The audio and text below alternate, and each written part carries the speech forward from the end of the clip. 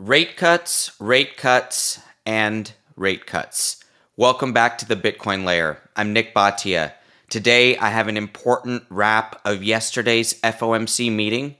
We're going to start with some education on Treasury supply, net versus gross, what all that means. We're going to get into the Fed, what the FOMC did and said yesterday, talk about the market reaction, what's going on in the broader economy, and finally, stay to the end. We're going to discuss the ruling from the accounting board yesterday. FASB declared something very, very important, potentially the most important ruling in Bitcoin's history from a corporate accounting perspective.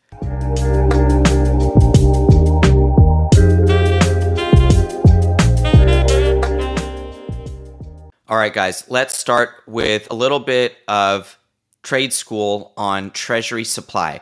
Now, I put this chart out on X this week. It compares the gross and net issuance for the Treasury over time. So what we have here is, in orange, you have the gross issuance of Treasuries on a monthly basis, and in purple, you have the net issuance. Now, what is gross issuance and what is net issuance? Well, the Treasury is always issuing new debt, but it's also always paying back debt that it issued. So think about a 1-month bill that it issued 1 month ago. The Treasury has to pay that money back. What about the 10-year note that it borrowed money 10 years ago for? It has to pay that note back. And so at all times, the Treasury has money coming in and going out. Now, when the money goes out, that money is going to, of course, maturing Treasuries, but also to pay bills, right? The Treasury spends money, and the issuance on the gross side is there to fund all of that. So when the purple number here is above zero, it means that the debt is rising. The national debt is rising. That means that the number of Treasury securities being issued is outstripping the number of Treasuries that are being paid off. And in that way, the net number of Treasury issuance is positive. So the orange line, the gross number, is a nice way to see the trend of how many Treasuries the department is issuing every month. But the purple number is the number that actually matters for the increase in the total debt of the Treasury Department. Now, on this next slide, I'm going to show you that total. So this is the number that you see quoted in the news, 33 trillion, about to hit 34 trillion any moment, and rising quickly to 40 trillion over the next few years. Now, as the net number on the previous graph, as that net number remains above zero, this number, the total Treasury supply, the total Treasury debt, continues to increase. So that's just a little bit of a recap for what's going on. Why did this come up? Because this week is one of the largest gross Treasury issuance months of all time, but it's also going to be one of the largest net issuance months of all time. And we will continue to see that going into 2024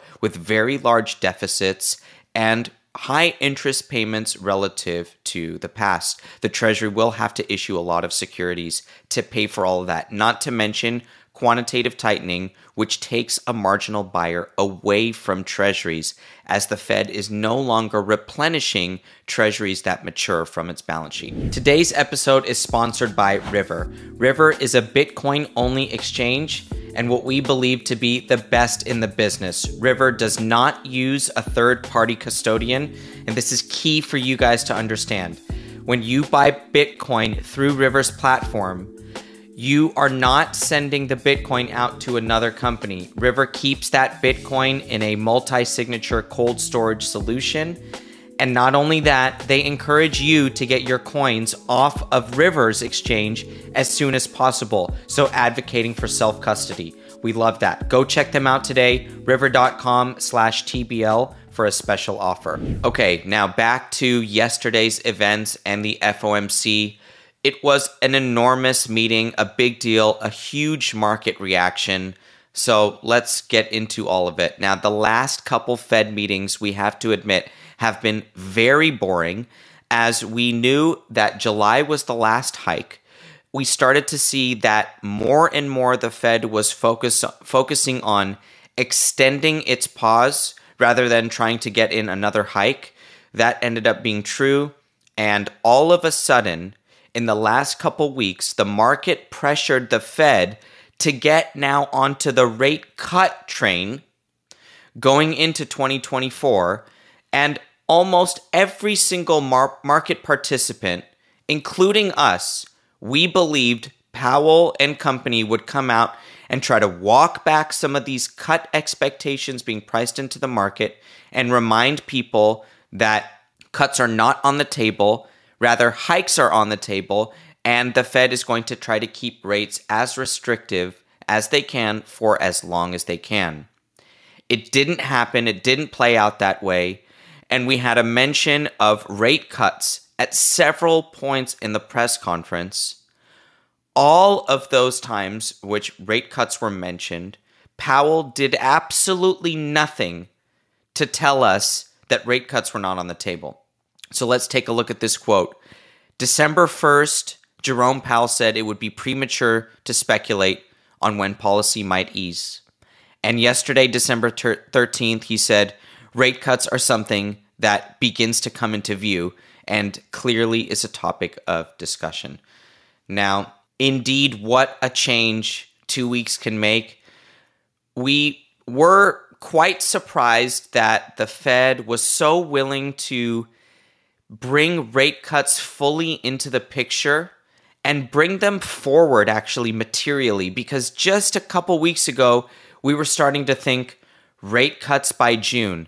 Now we have rate cuts priced in by March, and the Fed did nothing to stop that. Now we will probably see over the next few days Fed speakers trying to walk back some of Powell's comments or try to put hikes back on the table, but the market has spoken. We will get into the market reaction shortly here. Now let's take a look at the Fed's summary of economic projections. So this is the SEP that you hear about. When the Fed releases its forecasts, what it's doing is it's releasing this dot plot. Each one of these dots represents one voting member, and the position on this dot plot is where that member believes the policy rate should be. So we have one dot per year per voting member. And I don't want you to focus on 2025 or 2026 dots. Honestly, those are not relevant. The Fed has no idea what's going to happen more than 12 months from now. It doesn't know what it is going to do, doesn't know what the economy is going to do. The Fed talked about this yesterday. Jerome Powell said, we know that we're not in a recession now, but we know that a recession can happen at any point in the next 12 months, at any time. And so longer term dots are quite irrelevant. What's not irrelevant? The dots for next year, because next year is next month now. So where are the dots? Now I've circled all but 2 of the dots for next year are below the current policy rate. You'll notice that there are 2 dots right above this red oval here. Those 2 dots are 2 members that are saying no change for the policy rate, meaning we are going to keep them on hold. Every other Fed member has a dot below the current line. And many of those members have dots that are 1% below today's rate. So a full cutting cycle, not just some cuts from some members. Many cuts from almost all members. Now look closely at the graph. How many dots do you see above current policy rate? A big fat 0. That's right. No members are now on the hiking side. And we think it's important to remind you guys because in Powell's press conference, he's still talking about potential rate hikes if we get re-accelerating inflation. He has to say that, to be honest. He has to say that hikes are still on the table so the market doesn't fully capitulate. But in reality, he did say enough for the market to start pricing aggressive cuts into the market for next year. Now let's take a look at the market reaction, both in treasury yields and in the money market curve. All right, first 2-year yields. Look at the move lower, and we are even lower this morning, below 440 into the 430s. 2-year yields have utterly collapsed over the last couple weeks. And yesterday, they saw an over 30 basis point move lower. These are historic moves. They only happen when cycles shift. And it is very important for us to point out really how dramatic yesterday's move was. It was the official pivot of the Fed. We've been talking about a Fed pause and a Fed pivot for over a year at the Bitcoin layer. You're probably even tired of it. And you probably started to think that we didn't know what we were talking about because of how early we were to the pause and pivot calls. However, the pause was in July and the pivot was now in December. They are here. They are in the rear view mirror. That means right here with us today in the room are rate cuts, and that's what the 2-year yield is showing. Now, I do have the SVB/Credit Suisse drop in yields on the screen for comparison because so many are still stuck in this idea that money market curves can be very wrong. Just look at what happened in March after the regional banking crisis. However, that move happened in about 3 or 4 days when the yields came down about 100 basis points. The current 100 basis point move in 2-year yields that we're working on is occurring over the course of 2 months, not 3 days, and therefore much more sustainable and much more widely participated. How many market participants can capitulate in 3 days? Only a fraction of the market. But how many can capitulate over 2 months? Many. And that is what we're seeing now. Capitulation as in no more hikes, cuts are coming, and we need to lock in this higher yield because it won't be available for long. So look at the current move lower. It is a growth scare. It is a growth scare in the face of slowing inflation, disinflation, the expectation of rate cuts all around the world, a European recession, negative growth in pockets of Asia. We see negative growth in Japan, negative growth in New Zealand. It is a global recession. It is just happening over a much longer time horizon than we anticipated. It really does take time for these restrictive rates to filter down, to restrict consumption. And remember this, businesses are the ones affected first by higher rates because their borrowing costs impact their plans. Their plans impact the hiring rate. The hiring rate will then affect consumer spending. That transmission mechanism from slowing hiring to slowing consumption, we are in the beginning to early stages of that phase, and therefore still positive GDP, which we will show you here in a couple minutes. Now, let's take a look at what the money market curves priced in yesterday. Very, very dramatic moves. Now, we've shown you this graph. I've cleaned it up a little bit to try to just make it a little bit easier to understand. On the left is the expected policy rate, and that will be this gray line. On the right, the number of cuts corresponding with that policy rate decline.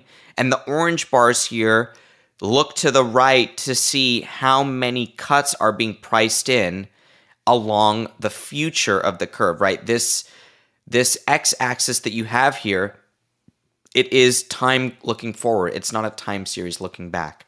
So what do we see? At least 0.5% of cuts by May, 1% of cuts by fall. No hikes. Remember, this bar graph is completely below zero, meaning only cuts are being priced into the market. And yes, we are starting to see that bar drop below -1 as soon as March, April. And it really is fascinating to see how quickly cuts have been pulled forward, meaning to a 3 to 6 month time horizon as opposed to 9 to 12 months out. Cuts are here, guys. This is actually no longer a projection. Last week, we predicted that cuts by June. Now it's really not a prediction anymore. It's the money markets are locking in a cutting cycle by at least May. That's what we're going to go with for now. It is a real possibility that cuts are here by March here in the Fed, but let's not go all the way there.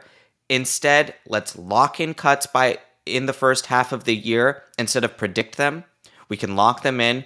It's just a matter of timing now, and we'll see how the Fed decides to dance around its language. We know they love their propaganda. Why rate cuts? Why are we seeing rate cuts at this point? GDP is positive. The stock market is basically at an all-time high across the Dow Jones. S&P 500 is about to challenge its all-time high and has done so in the last couple days. So why are we talking about rate cuts if there's no recession and no stock market crash? One of the things we said is that you wouldn't see rate cuts until you see a stock market crash. So why are we seeing this strong conviction in money markets that rate cuts are here? Well, it really comes down to this idea of the Fed fine-tuning policy and having a 2% inflation target. The 2% inflation target is something that is so impossible to achieve that it's always going to take some tweaking.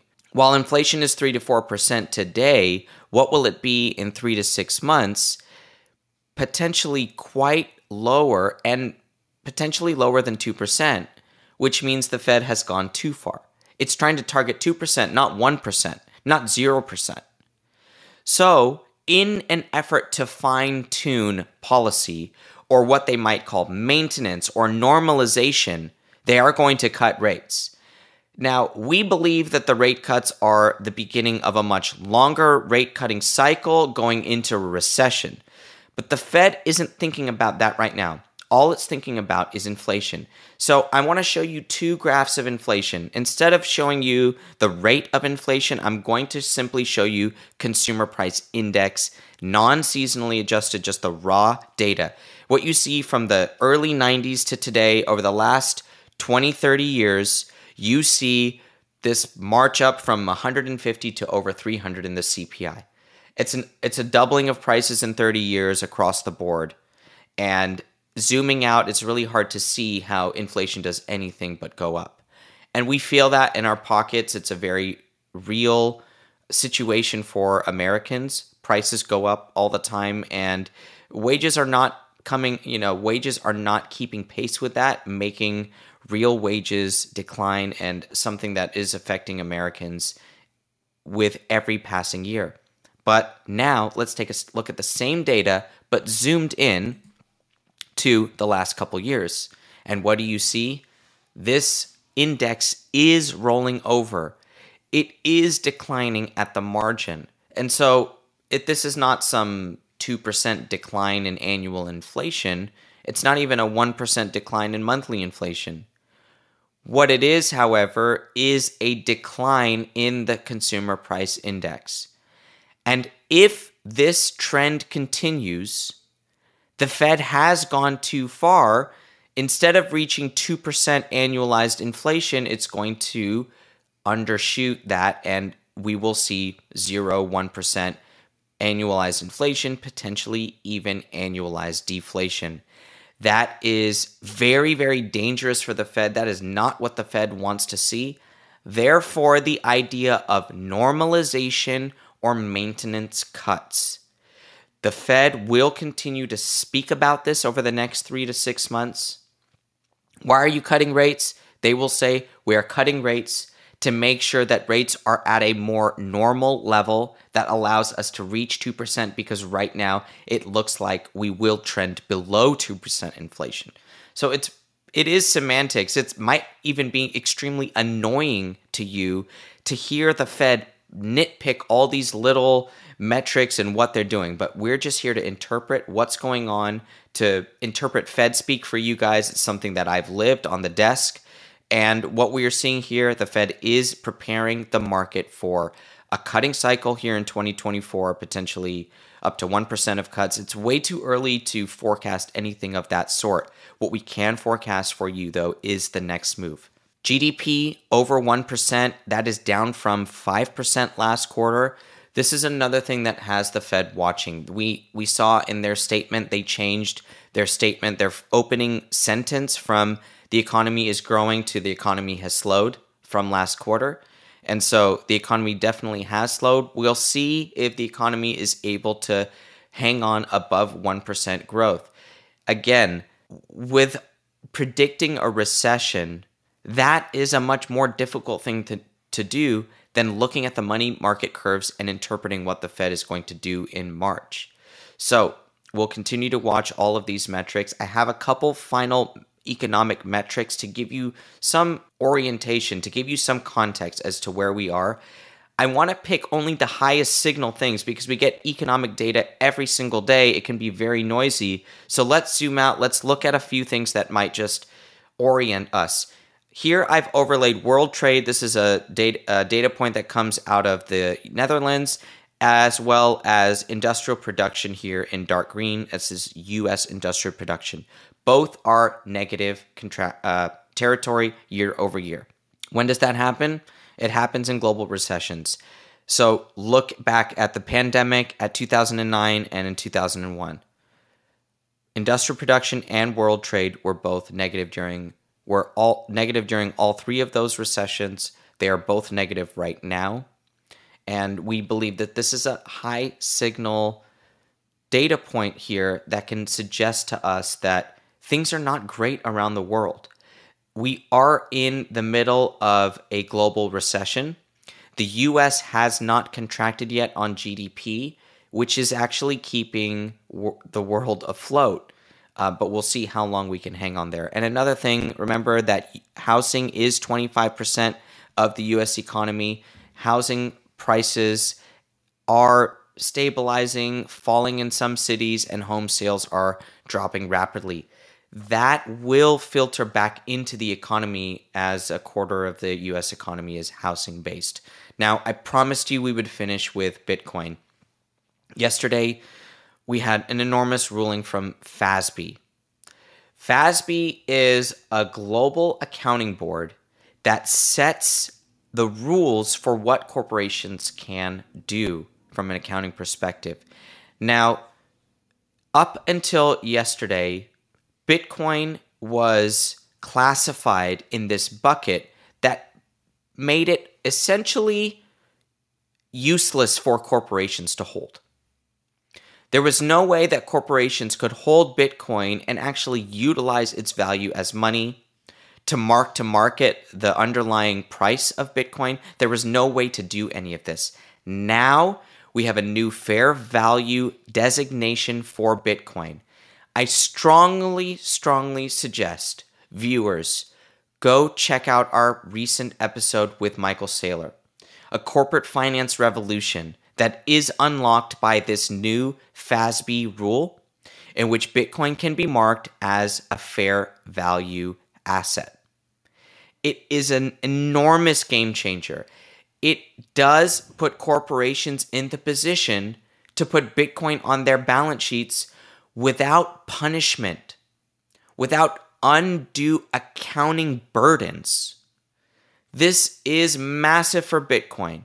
This is one of Michael Saylor's 3 prerequisites to a multi-million-dollar Bitcoin price, one of them being Bitcoin ETFs, and another this FASB rule.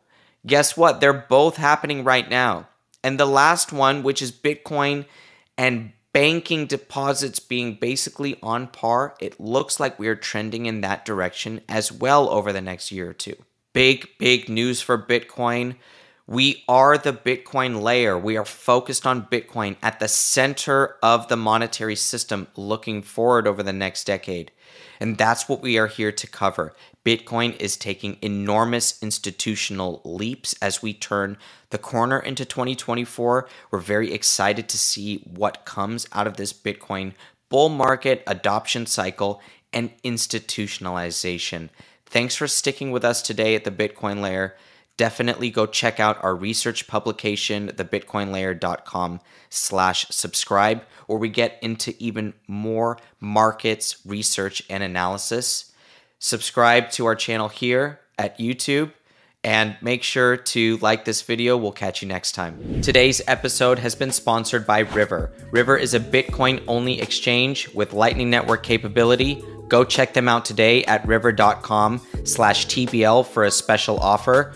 And one new feature that River has added, which we think is really cool, recurring purchases on the hour. So you can set a small amount to be purchased every single hour so that you are truly averaging your cost over a long time horizon. Make sure you check them out today, river.com/TBL.